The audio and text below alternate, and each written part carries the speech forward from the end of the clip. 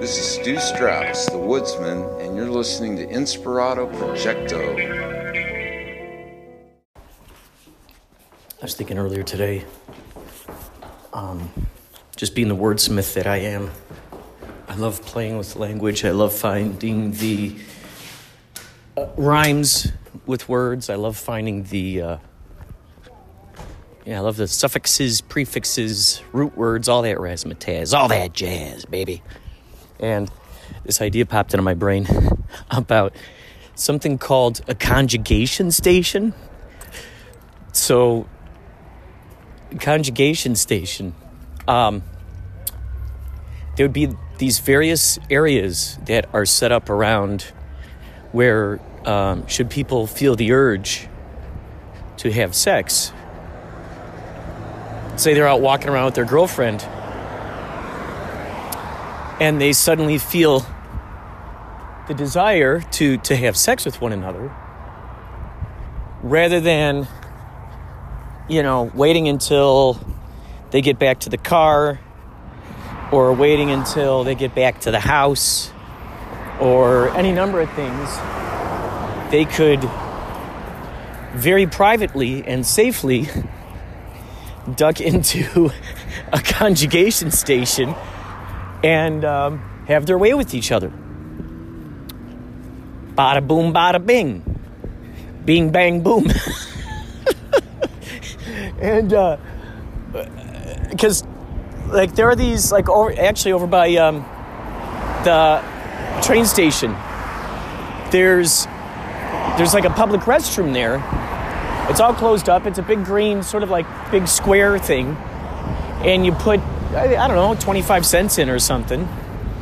Put it in there, and then there you go. You go in there and you go to the bathroom. They have stuff like that in Europe, too. But it's funny, the ones that I saw in Europe, they're what do they call them? One-way mirrors or two-way mirrors? God, I don't know the proper term.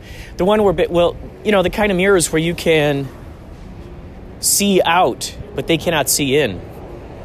So, yeah, it's so funny because the picture that I saw was from the inside of one. Now, from the outside, you cannot see what's going on inside.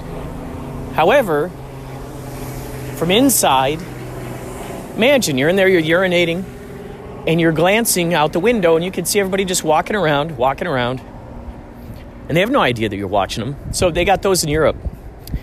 But out here, at some of the near some of the subway entrances,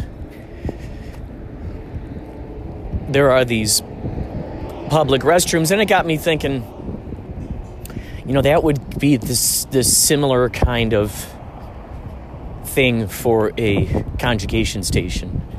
Now, I think what would be,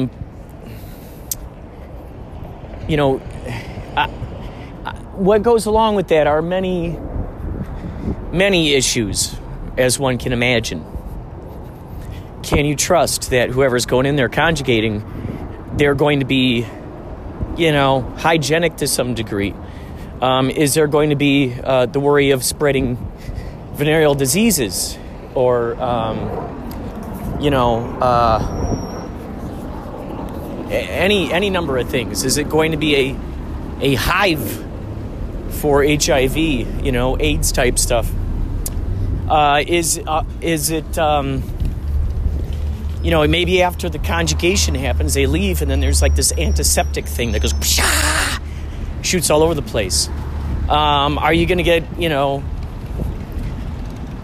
the wise guys in there, shooting on the walls? Are you going to get, all that stuff that one would think that would make a place like that very unhygienic, very messy, very nasty. So, of course, then one could think, oh gosh, are people going to get raped in there? Are heroin addicts going to shoot up in there? Any number of things. So then I started thinking, okay, well, maybe there could be cameras around, not inside, but outside. Yes, that would kind of render being private useless. You know, you really wouldn't have privacy. But then again, if you're going into a conjugation station out there in the middle of the day, everybody knows what you're going in there to do. I don't know if, I don't know exactly yet how the intricacies would work. Maybe it would be one of those things that's just sort of reserved for a novel, a book, a movie, something where you don't necessarily have to explain the intricacies of it. So there could be a world that's got these conjugation stations. And maybe it's a society. Oh, maybe it's a society. What? Didn't want to do that. Maybe it's a society that really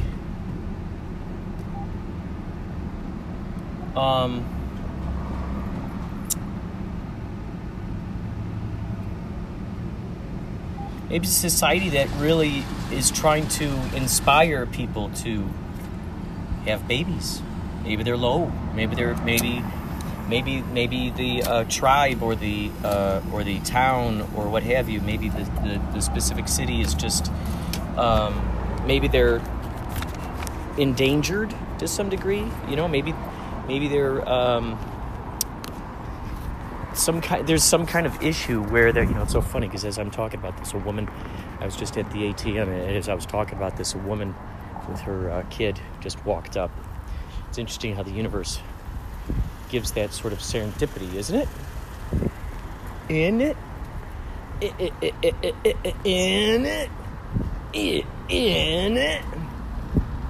So maybe that's what it is. They're really trying to inspire the populace to have sex. Maybe on the inside of the conjugation station are some sexy pictures. Perhaps pornography, maybe not pornography. Maybe the sound of binaural beats that enhance sexuality, that enhances people to want to have sex. Maybe there is, any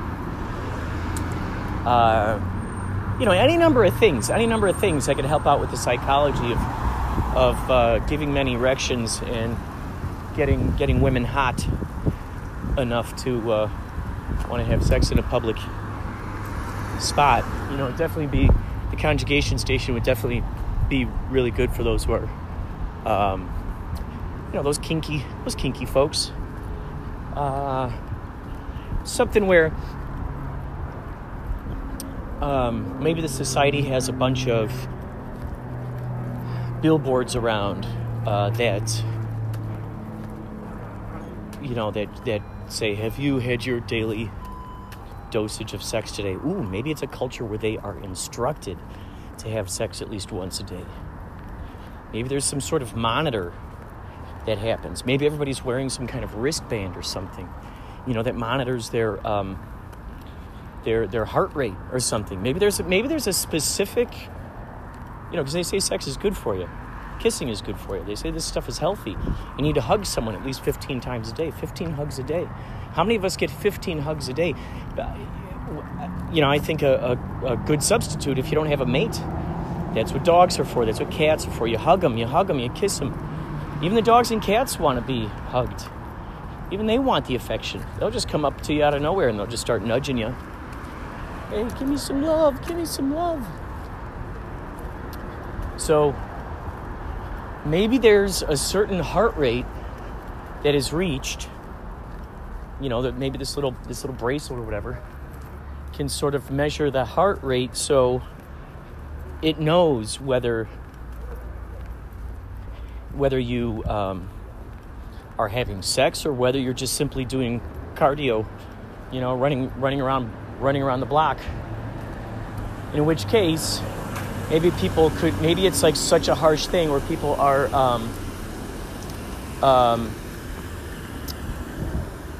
reprimanded or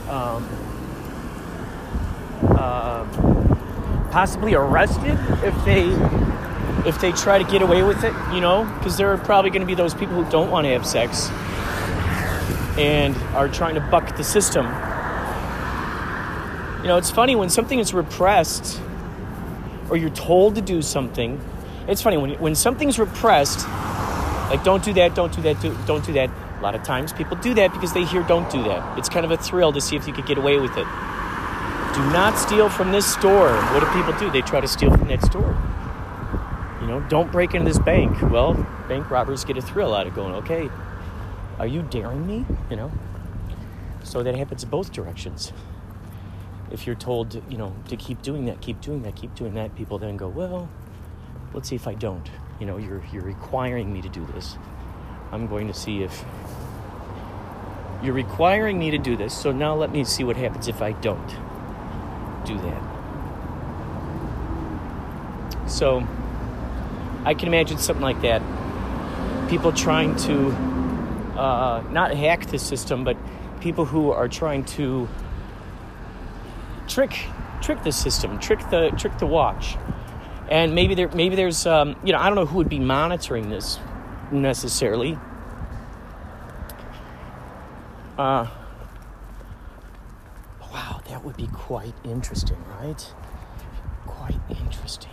It'd be like a new science fiction kind of dystopian novel. They are required to have sex. They're required to have kids. They're required to procreate, because then what happens? If you procreate, now those are new taxpayers. Those are new people putting money into the system. Those are new people now getting sick who then give jobs to doctors and surgeons and all the chemists and all those people. So, each human basically is another what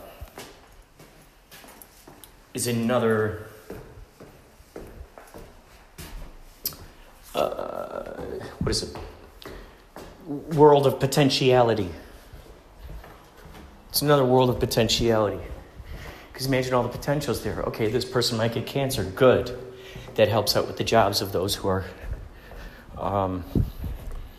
cancer doctors.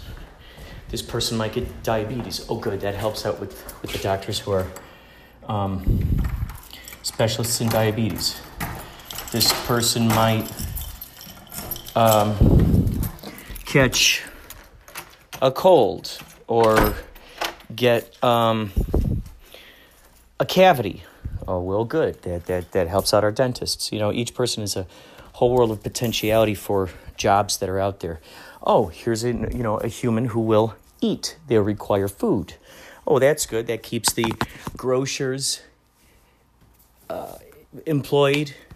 That keeps the farmers employed. That keeps the makers of processed foods employed, as well as the advertisers employed, because they're going to be making commercials for that food. So it just goes all the way up the totem pole. Maybe there's a penalty if you don't have kids. Maybe there's... Wow, isn't that crazy? How many ideas can be spawned from one idea? Conjugation station. So there you go, conjugation station. If you want to help me out with this dystopian novel, get a hold of me. inspiratoprojecto@gmail.com. Let's hatch this, man. Let's do it. Let's see what happens. I think it'd be a lot of fun.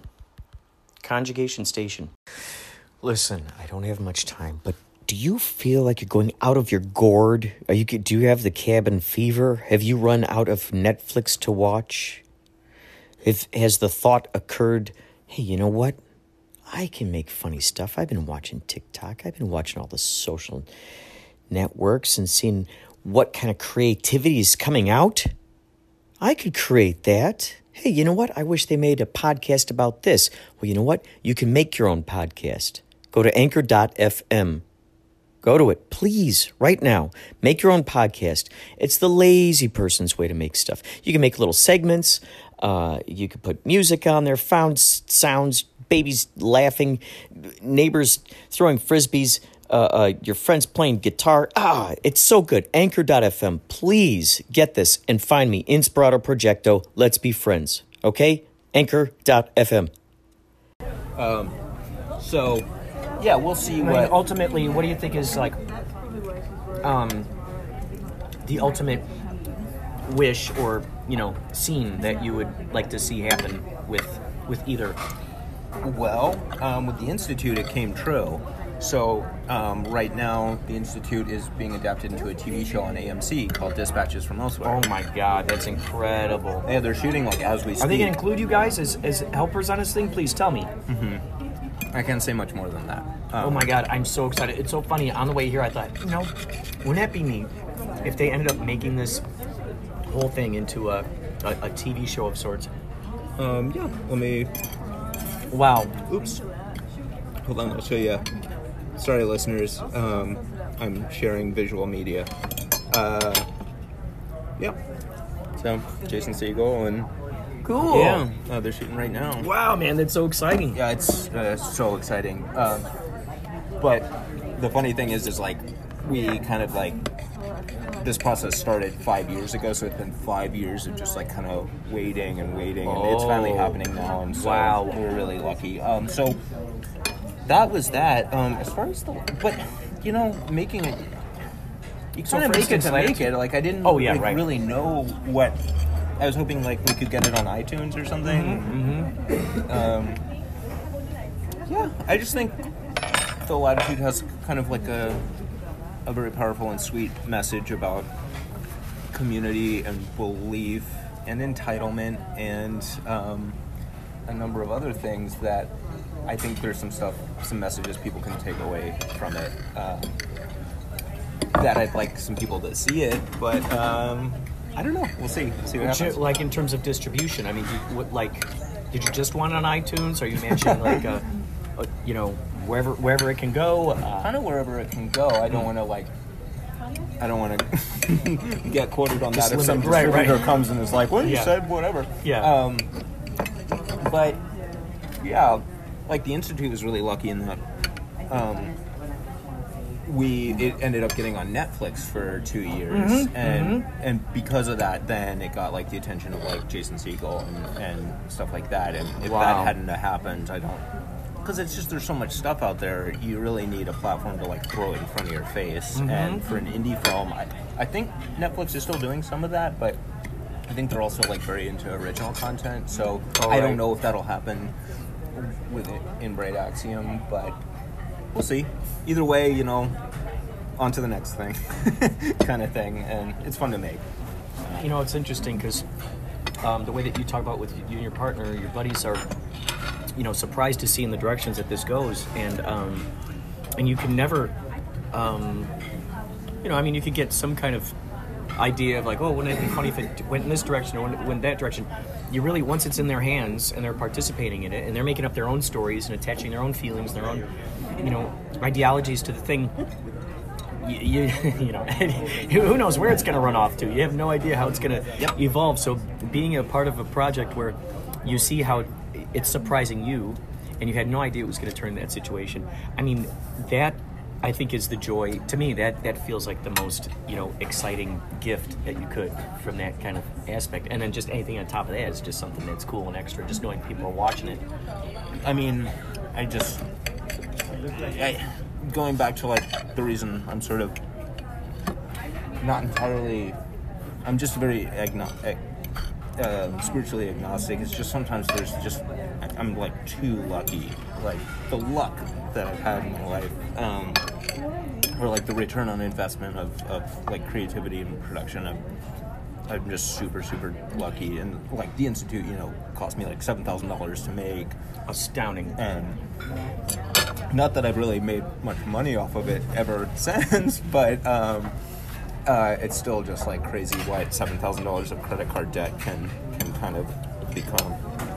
It's a true attest in what happens when you follow your inspiration, when you listen to it, and you go, okay, what do you want to be? Let's create you. And because there's so many folks out there who are using those are using the statistics, the probabilities, all these phantoms that don't exist, and they're using all these as examples as to why they're not moving forward with a project, why they're not doing this, why they're not doing that. And in this instance, one might go, well, who would ever be interested in this kind of thing? Well, you're never going to know unless you actually create the thing and you put it out there. So that's who's going to be interested in it, the people who actually get to see it. That said, I cannot tell you how many things I've done that were colossal creative failures where I finished them And then we're sitting there looking at it, and it's like, dear Lord, this is so bad. But I wouldn't have known that. And it's not like all of a sudden then, you make a million short films and then one day you make The Institute and then all of a sudden you're a genius at doing this forever. Since making The Institute, I've made so much garbage, like just garbage, like, and you sit on it and maybe a 9/11 Carol will be that too, but because it doesn't really have anything to do with like anything I've done before, but that's kind of part of the fun too, is like, can I do like a stage musical now? And it's like, yeah, I think I can, so I'm going to do that. Oh my God. Now, with the Institute, the Jejune Institute there, you said that you had first, just to set this up for the listeners, Sure. I think at this point they might have gotten ideas to Latitude Society, at least a piece of what might be, the world might be like. So Jejune Institute, I saw a documentary, Institute, and it starts talking about this mysterious, this building that's in San Francisco, and people had to go to a specific building and say, hey, can I go to the Jejune Institute? And they go, yeah, sure, here's this thing, and go up there and check it out. And there was a room at the end of the hallway that had a TV in there, like apparently a VHS, and you press play in this thing, and it gives you something, some information about the Jejune Institute. And then on top of that, from the little I remember, is that it's basically giving you sort of homework assignments, so to speak. Like, okay, go out and try this. Go see what that's about. And so then someone would get to a telephone booth, and they'd have to be there at a certain time, and they'd pick up the phone, and there's a person talking to them, and you get this idea, oh, maybe there's a radio station that's being out there broadcasting something. Back when there were still telephone payphones. Oh my God, that is so cool. Now, how did you actually even find out about all of this? How did you get mixed up in the whole crazy thing? It's a fun story. It's a really fun story. I could give you kind of a longer one. Okay. Oh yeah, I'll give you a kind of longer one. I'll take it like way back. So I was once a rodeo narc, and that's a term that I just sort of self-appointed myself. I was a telesurveyor for a while, where you'd call people and ask them like, hey, like literally we had one where we're asking like how well your refrigerator is running. Oh, like, that's great. I'm not kidding. With the Jejune Institute? No. This was just a job that normal world. Anyway, I did that for a long time in college, and then at one point, this one woman who worked there and was kind of like this mysterious lady who would like kind of float in and out, and she had like one prosthetic arm. She asked me into her office, and I'm like, why? I'm just like this dumb kid with a skateboard. She's like, you have a car, right? I'm like, sorta. I did have a really shitty old like Toyota, but anyway, she asked me if I wanted to do a special assignment, which was essentially working on behalf of like the state of California, drive around all of the rodeos in the state and start like taking pictures of anytime there's like tobacco advertisements and stuff like that, because apparently like you're not allowed to do that. So I was like, sure, and they give me like a card, and so I started going to like all of these rodeos. And if you know me, like I don't know anything about rodeos, or I didn't at that time, but having always been like interested in film and stuff, and trying to I'm always looking for like the cheapest way to take advantage of an unusual situation.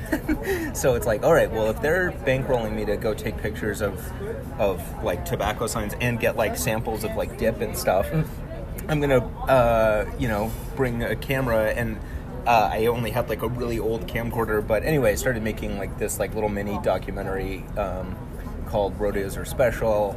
And by making this doc, I ended up like meeting some other people and started doing like just corporate video stuff. But it was a very weird time. But anyway, so I was doing corporate video for a little while. Again, this is me making tops like, $400 a month kind of thing, and just super in debt. And I got this like phone call really, really late at night one time asking like, hey, you're an editor, right? It's like, yeah. It's like, can you come up to Marin and help us edit this stuff?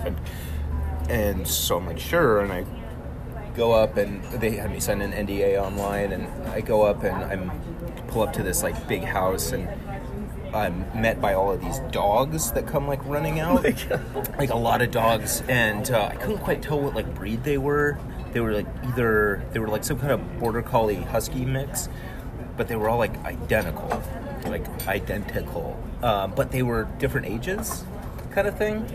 Anyway, long story short, I was brought up there to edit a promotional video because this guy had created a dog cloning company. Dude, I was just going to say, what are they, cloned? So all of those dogs he had cloned? Yes. Yeah, Mira, Chingu, Sarong.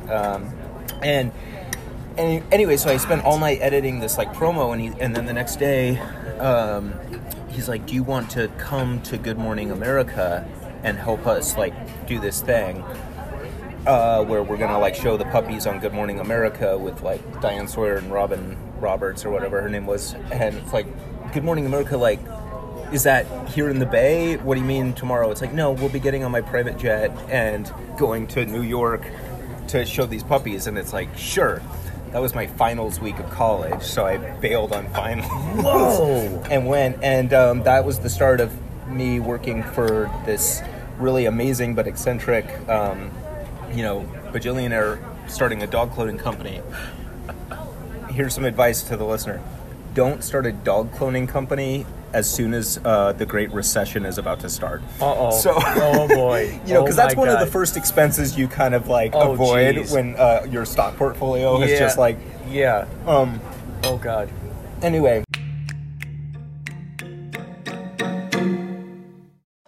Hello, Inspirato Projector Radio. This is Man Behind the Machine. Check us out on our new hotline. You can leave a voicemail. It's 313-MAN-0231. You can leave a voicemail for Man Behind the Machine at 313-MAN-0231. Hope everything's going well, and we'll catch you in the simulation.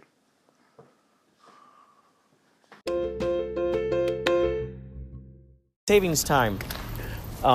Okay, so a whole movie about daylight savings time. The crazy, the craziness that it stirred among the populace. All the trouble that people went to try to stop daylight savings time from happening. All the reasons they had for making daylight savings time in the first place. The effects that it had on society. That would be interesting to see how the effects of daylight savings time had on the society after they were, just used to doing this thing for so many years. How did that affect the populace? And then the idea of, you got these people, I don't want to say a cult, but you got these people who are going, I vow to return, takes daylight savings time away, and I vow to return it to the original true time, which is, did you say they called it God's time? Yes. God's time. Who are the people that called it God's time? Just the opponents. Oh, the opponents of daylight savings time. Moving to daylight savings time. Oh, the opponents to moving to daylight savings time. They said that the original time was God's time. But it'd be interesting just to see what kind of, because it's like the Jets and the Sharks kind of thing. It's like a gang.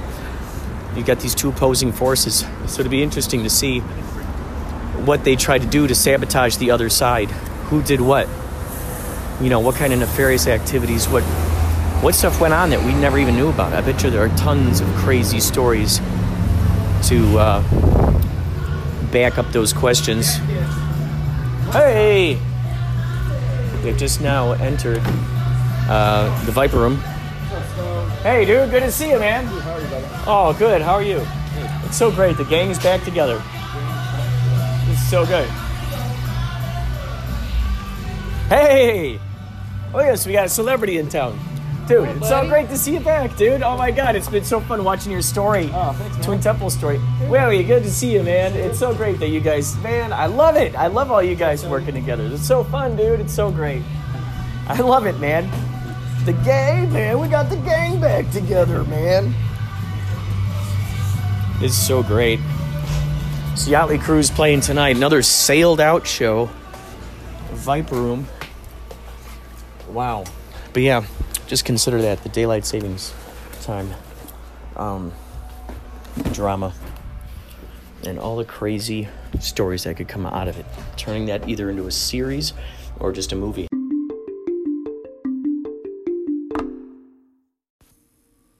By the way, it's Maria again.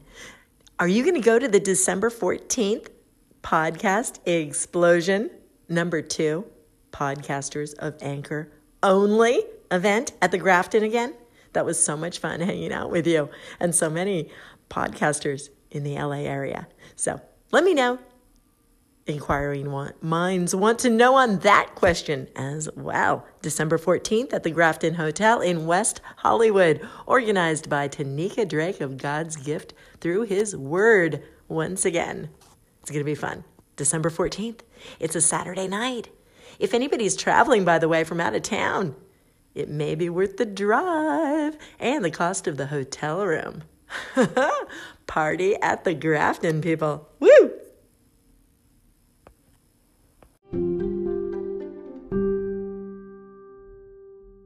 Martin to Top 40 to Bruno Mars and all the shit in between. What's the name of your band again? Justin and the Swing Beats. Yes. How long have you guys been around? About 12 years now. And then you happen to be walking around in Las Vegas. Yes. You came across Mongo Medic here. And you saw him with the shirt? Walking down Fremont Street, and I come across this guy with a Yachtly Crew t-shirt, and I had been to your show here in Vegas. Oh my God, you gotta be kidding me. Here at the Viper Room about 6 months ago.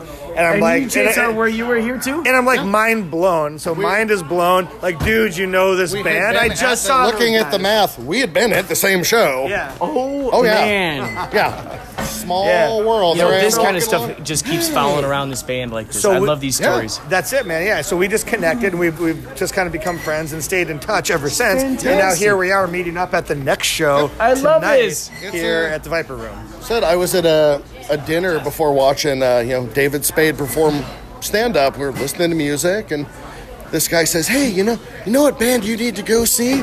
You need to go see Yachtly Crew. And I said, you don't say. And I pulled out my sweatshirt, held it up. You mean this Yachtly Crew? Oh, my God. He's like, oh, my God, you've seen them. Oh, my God. Were you at the Canyon show? Both of them. Oh, my God, we saw you there. Yeah, it's a small world, and you guys I saw are all his over T-shirt, which is how we started talking, and I felt a little bit left out, because dude, I don't have a T-shirt. So I'm like, dude, next show I got to get a T-shirt. So what do I have now? I got a T-shirt. I love it. Oh, my God, you guys. So it's kind of like a full circle moment we got going on here right now. There you go. I love it. Wow, you guys, it's like the superhero crest. I love it. Just love what you guys do. Huge fans. I grew up with this music. Older brother in the 80s. It's great. And it's such good music. There are other yacht rock bands out there. I've seen them, I've heard them, but there's nobody that comes close to doing what you guys do. Wow. You guys are absolutely the best in the country, no question, hands down. So thank you. This is so much fun. We love coming to see you guys. This is so cool. Thank you so much. I'm gonna break down some more of this equipment before they start yelling at me. But thank you guys so much for coming out. And where can people find you? Where can people find you? Should they decide to research you? Like on Instagram? We're on Justin and the Swing. So we're on Instagram. It's the Swing Beats and Facebook. Justin Dean's Music. Do you have any YouTube videos where people can find you? All over YouTube. It's Justin and the Swing Beats on YouTube. This is cool. Now they'll get acquainted with you. That'd be great. That'd be great. I mean, we're here for you guys. That's all we care about. Oh, yeah, thank you. If anybody wants to check us out, too, that's all the better. But we're here for you guys because we're big fans. Oh, that's so cool. We love what you do. Well, thank you. So anything you'd like to promote? I just want to say thank you so much. This was an awesome night. You guys are fun. And I can't wait to come back. Thank you. We'll be back again. Oh, my God. And what would you like people to find you? You know, if anybody really wanted to find me on Instagram, I'm Mongo Medic. On Facebook, I love it. That's my actual real name, so we'll pass on that. It's his real name. I think that's perfect. Exactly. All kinds of real names at these shows, which I get such a kick out of. If you want to find me, you can find me most likely commenting on an Inspirato Projecto post I love somewhere. it. I love it. I love it, Looking for dude. Kaleidoscopic Jesus. I love it. Oh yes, he shall return. There's a whole idea for that guy. Awesome. Well, thank you everybody for listening, and you'll find this. I'll find you on Instagram. I'll send this thing to you so you can. Sure, that'd be great, man. All right. Thanks for listening, folks.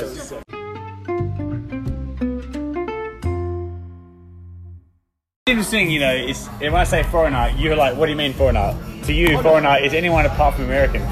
Totally. I went out with a girl in San Diego for a year, and she's like, you're a foreigner. What are you fucking talking about? I'm not a foreigner. I'm fucking Australian. Yeah. It's so funny, Like when I lived. Okay, so my junior year in college, I studied abroad. I studied in London, and and they all told me I had an accent. Yeah. And I was like, wait, no, you all have. You're like, these are not. Apparently, these aren't pants. These are trousers. And I told somebody once. I walked up to him and said, "Man, those are some bad pants." And apparently, I insulted his underwear. His pants are underwear. That's crazy. And I have an accent, so yeah. Oh my God. We're the foreigners. You're not. Any of you guys? I'm recording you for my podcast, by the way, because I want to interview you about what it's like to live out there. Oh, really? Yeah. Are you visiting? Or you live here? Well, it's an interesting story. So about 6 weeks ago, I decided to, like, my whole family, or everything, like my family, my friends, everything was kind of like moving towards me getting engaged to this girl. She's a great fucking girl, but I just decided, like, and all my friends, pretty much everything's happening that way. I was like, nah, you know what? I just went, fuck that. I did a U-turn. I respectfully broke up with her, and then quit my job, unrespectfully, and then rented my house out, cleaned my shit out, and I've got one-way ticket to LA, and I arrived last night. What? Yeah. No way! Yeah, man. Okay. What? Wait, you want to see our show tonight? We'll get you on the list. I'll get you were on the going to list. get married 6 weeks ago. Sorry? No, I wasn't gonna get married. Sorry, but it was like it's kind of like this is like D-Day. You gotta go to get engaged. All your friends have got babies coming along the way. Like this is happening. And I was just like, you should feel excited about proposing to a girl, right? Yes. And I was like, nah, like I love her and she's fantastic, but it's not me. Why so, LA? So I did no, I'm going to Mexico. You're going to Mexico? I'm on a layover right now. Wow. You're on a layover. What a confluence of paths. Oh, yeah. What synchronicities. You're always talking about this. But we just met this guy. Did you introduce yourself to him? Nah. This is so crazy that he just so happens to be here on a layover. Do you know how long him is your from- layover? from No, a he previous just life or something? popped up. I think probably most likely in a previous life. Till Tuesday. I will leave on Tuesday. But tomorrow I'm going to go to that City Hearts Festival, I think. I don't know about that. What is it? Patrick Topping's a house. I'm into like house music, and it's like some crazy weird it looks like a Burning Man offshoot kind of like festival. Where's it gonna be? I don't know, LA downtown I think. So Wow. Tomorrow? yeah. And apparently, I've looked at the photos from their festivals, and everyone's dressed in some crazy shit. And I'm obviously traveling with just my essentials. So I'm gonna go there and wearing a shirt and tie and pants. It's gonna be funny. Not quite, but you know what I mean. No. Wow. So do you already know? Wait, Hugo, Yeah. are you? I'm setting up right now. Oh my God, They Michael kick- Schultz is here. Yeah. And Desiree's here. Wow. Are you going somewhere already? You have plans for the later in the evening? No. So I was I went staying at a hostel because it's a hotel in LA is $90. Yeah. A hostel is $30, $25. So I'm staying there, and the hostel has meet at 7:30 for drinks, and then we'll take you to the hottest bar in Hollywood. Yeah. And I know that's probably the lamest bar ever. So Tonight, this is the hottest bar. You really, honestly. So at around 2 o'clock, I just went walking, and I ended up at State Social House, and just I have drinking beers with the locals, and I'm about 7 or 8 beers deep, and here I am. Wow, 7 or 8. We gotta get him on a list. Yes. Do you want to be here to see our show tonight? I don't have a guest. Fuck yeah. My wife's not coming. What's your last name? Stanley Carey. Do you have an Instagram? Hugo Stanley Gary. Yeah. Do you like to give out your Instagram to people to find you? I don't mind, man. Yeah. What is it? It's Hugo S. Carey. Actually, it's Hugo _ Carey. How do you spell Hugo? Just spell it all out for us. So it's HUGO _ S. Carey. CARY. But you can Google my name and you'll see this shit happen in Brazil. That was fucking crazy. What happened in Brazil? Did you cause some controversy? Stir up some trouble? I mean, How long ago was this Brazilian excursion? look at this. Is that you? Let's party, cunts. Dude, you know what's so funny? There's a character. Look at the. That's incredible! Oh my God, 4,856 shares. No, 4,600. Yeah, 58 shares, and that's. I'm drinking. Oh my God, this is great. Basically, in Brazil, I went to a place that no one's been before, and they went wild over it. And I woke up in the morning at hostel, and the hostel staff are like, "There's been reporters here." I was like, "What the fuck?" And I'm obviously hungover as hell. I'm like, what are you talking about? And they're like, "Yeah, we didn't give you your name. We told you you weren't here." I had to go to a wedding, so I went to the shops to buy like a suit for this wedding. And when I came back, I was just thinking, fuck, if I don't sort this out, it's possible there's a cartel coming for me. So I got the number, and the number had been in the bin. I got pulled out of the bin, and in an Uber on the way to a wedding, I rang this reporter, said, "What the fuck's going on?" They're like, "Hugo, you've become famous in Brazil." I was like, "What the fuck?" How? What? Yes. You're doing what? I went to a favela, so favelas are slums, and there's some that people go to, like on tours, and there's some that like rich American, mostly tourists go to, and they go in there like open top jeeps and look at like the people like doing their day-to-day stuff like they're fucking, zoo animals. It's fucked up, man. But like most people go to favelas like, and I'm saying there's like 24 of them or 25 of them or something like that in Rio, and 2 or 3 of them are like safe to go to, and the tourists go there, and it's cool. Like some of them take advantage and they act like idiots, but some people go there and they actually walk around and hang out with the kids and actually teach English and do some amazing things. Is that what you were doing? Well, you no. went there to like learn to meet the people? Exactly, that's what I wanted to do. But at this point in my life, at this time, it was like 3 a.m., been out all night. I actually wasn't that drunk, but I was like, I want to go to a proper favela, not one of the tourist ones. So thank you. I asked this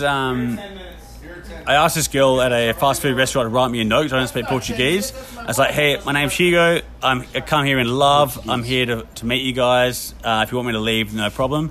And I got in an Uber and asked him to take me to the most dangerous favela in Brazil. And You asked him to take you there? Yeah, but he wouldn't take me to the place. He took me because the last person that went close got shot. So he took me 500 meters away, and I had to walk in. What's your phone number? And then ended up spending 13 hours there. And just because we're... It was crazy. But he's got Instagram. So hold on.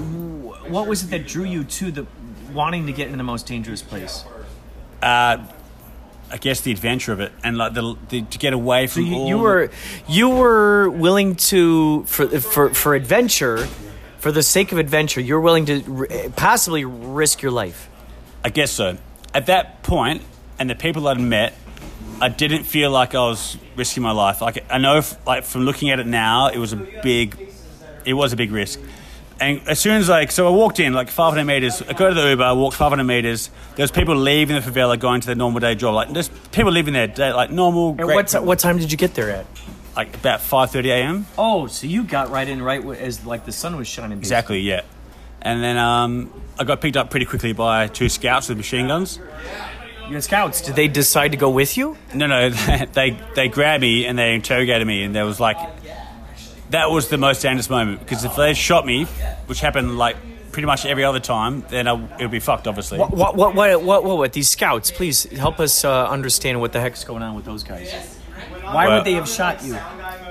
Because just based on history, the last, I guess, 10 people that went to this favela have been shot. Why? Why? Because they're in a war. They're in a war. So they could have shot you, but they decided to talk to you instead. Well, mostly people that have been shot have driven in there by accident because they're trying to find somewhere else, and they're lost or whatever, and they drive too close to the boundary, and then the people that are patrolling it get defensive or worried, and they think they're police or another rival gang, and they shoot. So there's been a lot of killings, unfortunately, of people like that on the boundaries. And because you were out there, someone saw that you were willing to get that close. I mean, I don't even know this shit, but I just happened to walk in there, and they didn't shoot me. They let me come close enough. Then they interrogated me face to face, and then I ended up actually lost my note, which was like it was fucked. So they had a gun on me, and I was like, wait up. I tried to pull my note out, didn't have it. I was what do you mean your note? What is that? Well, at the fast food joint, a couple of hours ago, previously, I got this girl to write me a note. A note for what? A note for you to be able to get in there? No, just my message, because I don't speak Portuguese. So someone who speaks Portuguese wrote a note for you to be able to give to them to show that you come in peace. Correct. Or whatever. Correct. Yeah. So so basically, I was in Lapa, which is like the party district of Brazil, partying all night, having a great time. 3 a.m., 4 a.m. comes around.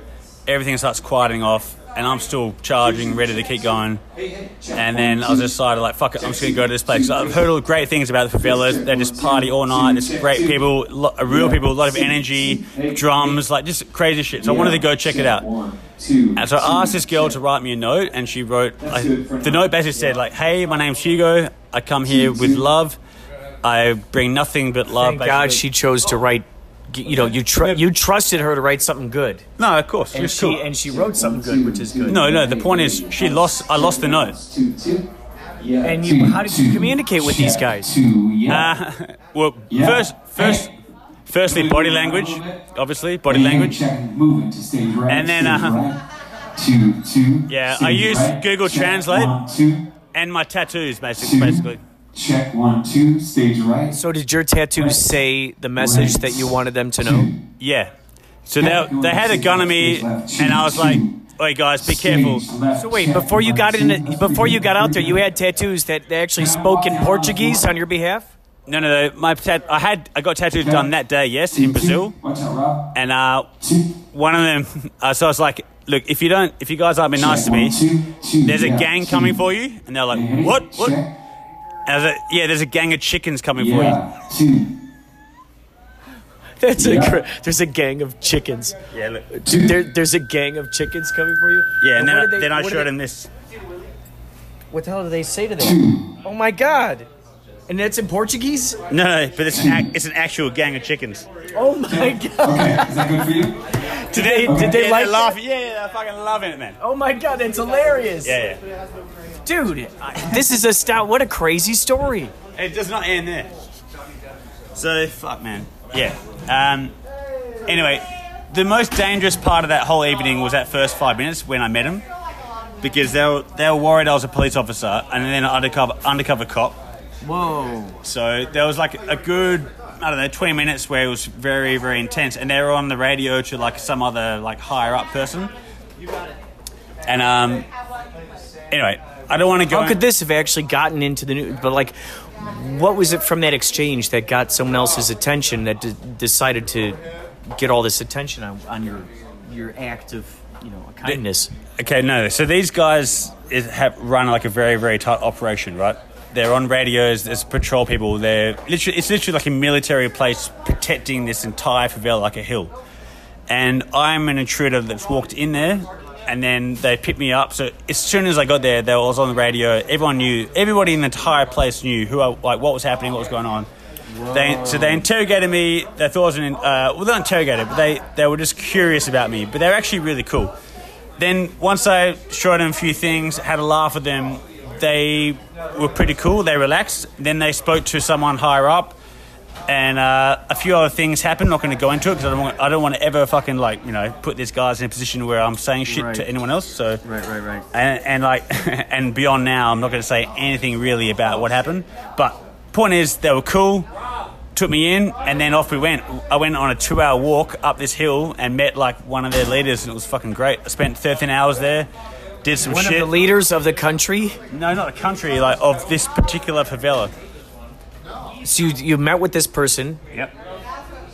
And you basically bypassed your original mission, which was just simply to go in there and meet the people. I mean, you actually got to one of the leaders of this entire community. True, yes. What was that like? That was awesome, man. Like, what's interesting... How did you communicate? How did you communicate with this person? Well... When, how do I say this? 3 a.m., 4 a.m. talk, or at this point, like 6 or 7 a.m. talk, with any person, in any culture, you're going to get along well. If you're either a good cunt or a shit cunt. And these guys are good cunts. So we had a really good time. We got along really well. Had some beers, did some stuff, chilled out. We just got along. We used Google Translate a lot, but I was giving them shit. I was giving them a lot of shit, and they love it. It's awesome. The point is, everyone's really much the same. When you're hanging out with your bros, I love it. This is crazy to hear. This is amazing. Yeah, it could have been hanging out with mates in Australia. It could be hanging out with boys in California. It doesn't really matter. Like, good guys hanging out at the end of the night when you've all been out. It's you get along really well. You're laughing. It's fucking awesome. Whoa, man. Yeah. And then, so how long did you hang out there before you went back to... I don't know. I think I actually passed out at like around 1 p.m. So I was lying down, and I kind of came to again. And the dude, like the leader, was wearing my jacket, and I was like, "Oh fuck, I'm not gonna do that again." And he came up to me and he's like wearing. I was like, "Oi, can I have my jacket back?" And he's like, He was like, he gave it back to me, and then 2 hours later, I was fucked. I don't know what I should be saying right now. I don't know where this is going, but they kept giving me cigarettes, and the top of the cigarette, they made this little like bowl, and they put weed in it. And they gave it to me. I was like, okay, I'll smoke a bit of that, whatever. And then they kept giving me. I was like, fuck, I'm getting stoned now. And then I started like fading a bit. And around 3 o'clock, they were like, yeah, it's time for you to go. I was like, yeah, no problem. And then they gave me an escort. I went down the hill. It's incredible. They accepted you into this community. Yeah, it was crazy. Went down the hill, went to to leave the place, and on my way out, there was like a shop, like outside the favela. And there was a family there, and I went in, I got some food, got a beer, and there was kids running around, like, wearing, like, basically, I don't know, like, underpants. They were crazy little, funniest little kids. And I ended up doing magic tricks for them. And I got this coin trick, where my coin disappears into my elbow, and they loved it. And they went and ran and got their friends, and they'll do it again. It's like, fuck. So, like, it was like an hour and a half past, and there was so many kids doing there. I was so tired now. And stoned. I was like, fuck, I just want to go home, man. It's incredible. So anyway. And all these little kids. You got this huge audience of these little kids. Exactly. Do it again. No, it was cool though. So I did that. And then basically, oh my God, you became like a superstar in their minds. How cool is that? Well, the craziest thing is that you can tell legends about you. So I finally got home. Like I got someone helped me like charge my phone, order the Uber, back to the hostel. Went to sleep around like 6 p.m. and then around 9, like this group of girls came into my hostel room, and I was like, "Whoa, hello!" So I got up, had a few drinks, but I was like, "Nah, fuck, crashed that night." Next morning, woke up and I had to go to a wedding. That's when I went to the shopping centre. I went to Zara, bought like a suit, came back, and all this before a wedding. I mean, that's crazy. You were in town for the wedding and you did all this crazy stuff. I wasn't in town for the wedding. I got invited to the wedding like that day. Oh, dude, that's nuts, man. But the point is, when the staff at the hostel, like, there's been reporters here coming to find you. Like, what the fuck? And they're like, yeah, we just told them that you weren't here. I was like, thank you. Then I went to the shops. When I came back, that's when I was thinking, fuck, what are the reporters saying? Because they said that it's gone viral. I was like, what do you mean? So someone in the favela, like some I don't know, like some amateur reporter had seen it and filmed it and then made a blog, and that went viral.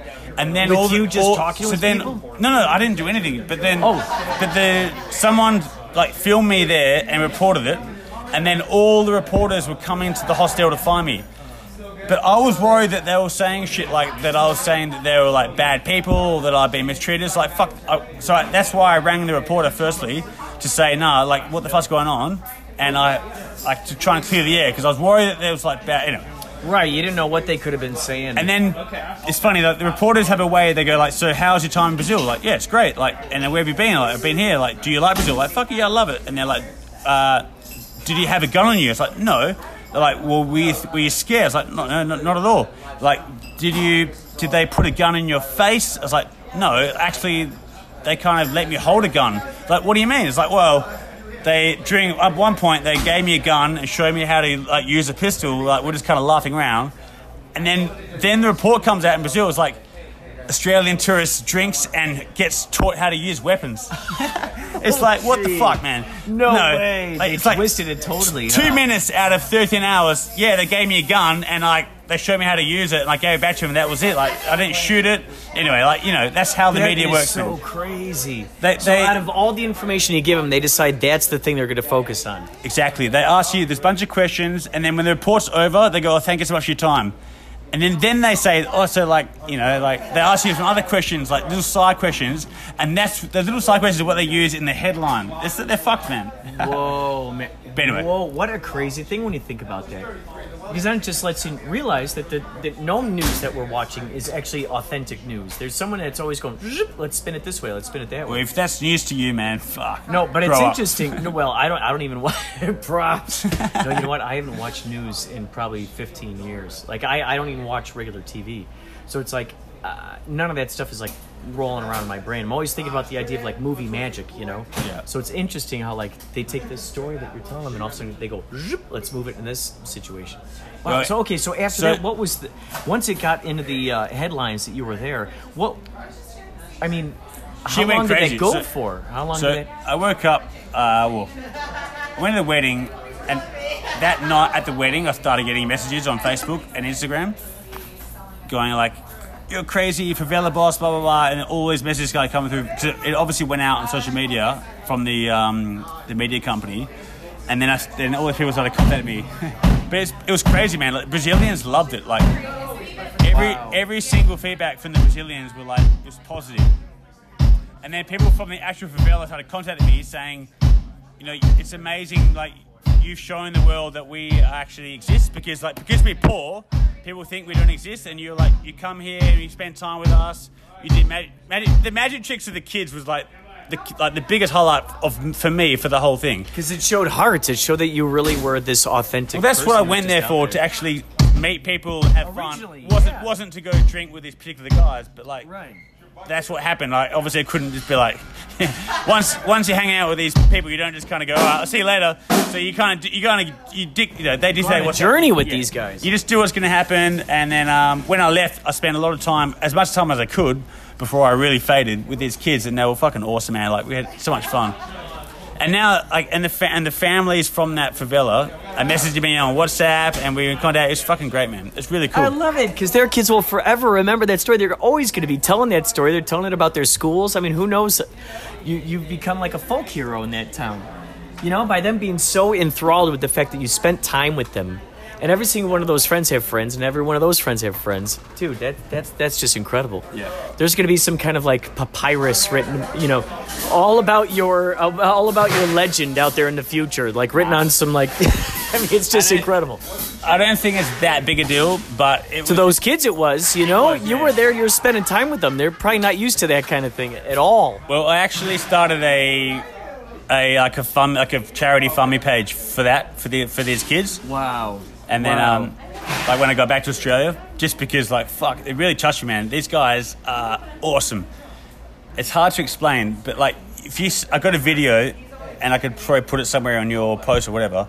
But there's like the locals like banging drums on the back of like paint buckets, and the kids dancing, their legs like going crazy legs, and you can see how much fun they're having. Like everyone there is just so full of energy, so much love. Like, fuck, it's so awesome, man. They must have been so happy that you were there to be able to give them some good press rather than, you know, whatever they're used to getting, I guess, in the past. I don't know. Because you brought them, you know, you seem to have brought them good fortune unintentionally, you know, by accident.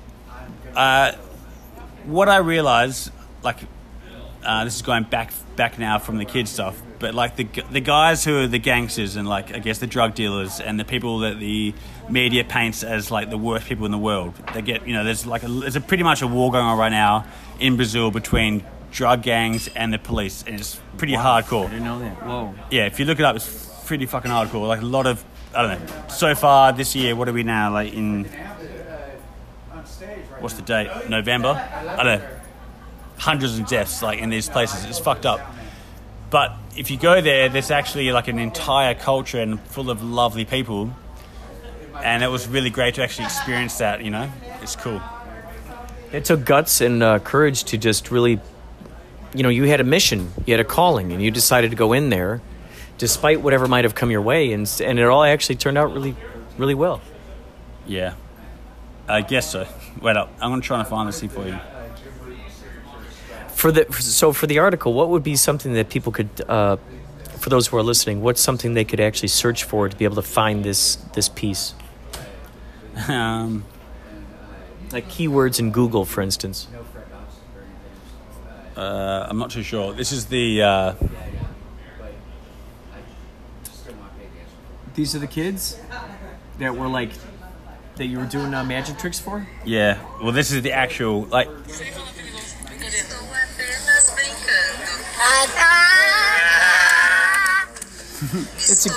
These guys interrogating me like.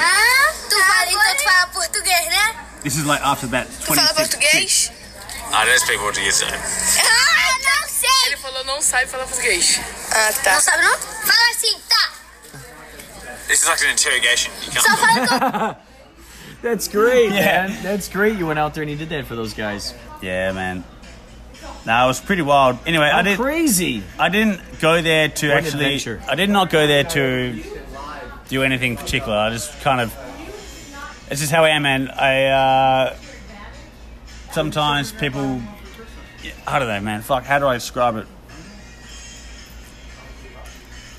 You go to a town that's like, okay, Rio de Janeiro. 99% of tourists who go there, and you go to Christ the Redeemer and get a photo up on the hill. Then you go to fucking Sugarloaf, and you'll go have a drink on Copacabana Beach, and then go to a restaurant and go home. And it was like, that was awesome. I didn't do any. I mean, I did go to Copacabana Beach, but I didn't go to any other shit. Like, not because it's not cool or good, but I spent so much time hanging out with just actual people, and I just can't get away. I fucking love it, man.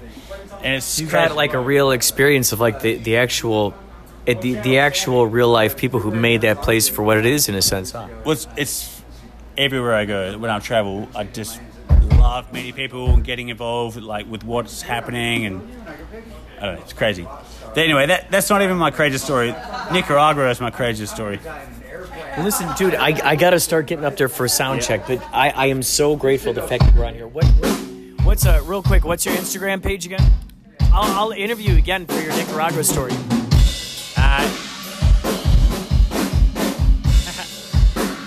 It's Hugo_S.Carey. Perfect. Dude, thank you so much. Thank you to Man Behind the Machine for giving us your hotline number. I love that. I love this kind of collaboration. Also, thank you, Maria Humphreys, for reminding everyone about the Los Angeles Podcast Explosion 2. It's amazing. Another one is coming up so quickly. I had so much fun at that other one. And I do have, for those of you who are listening to this right now, I do have an episode where you can hear me interviewing a number of these extraordinary people.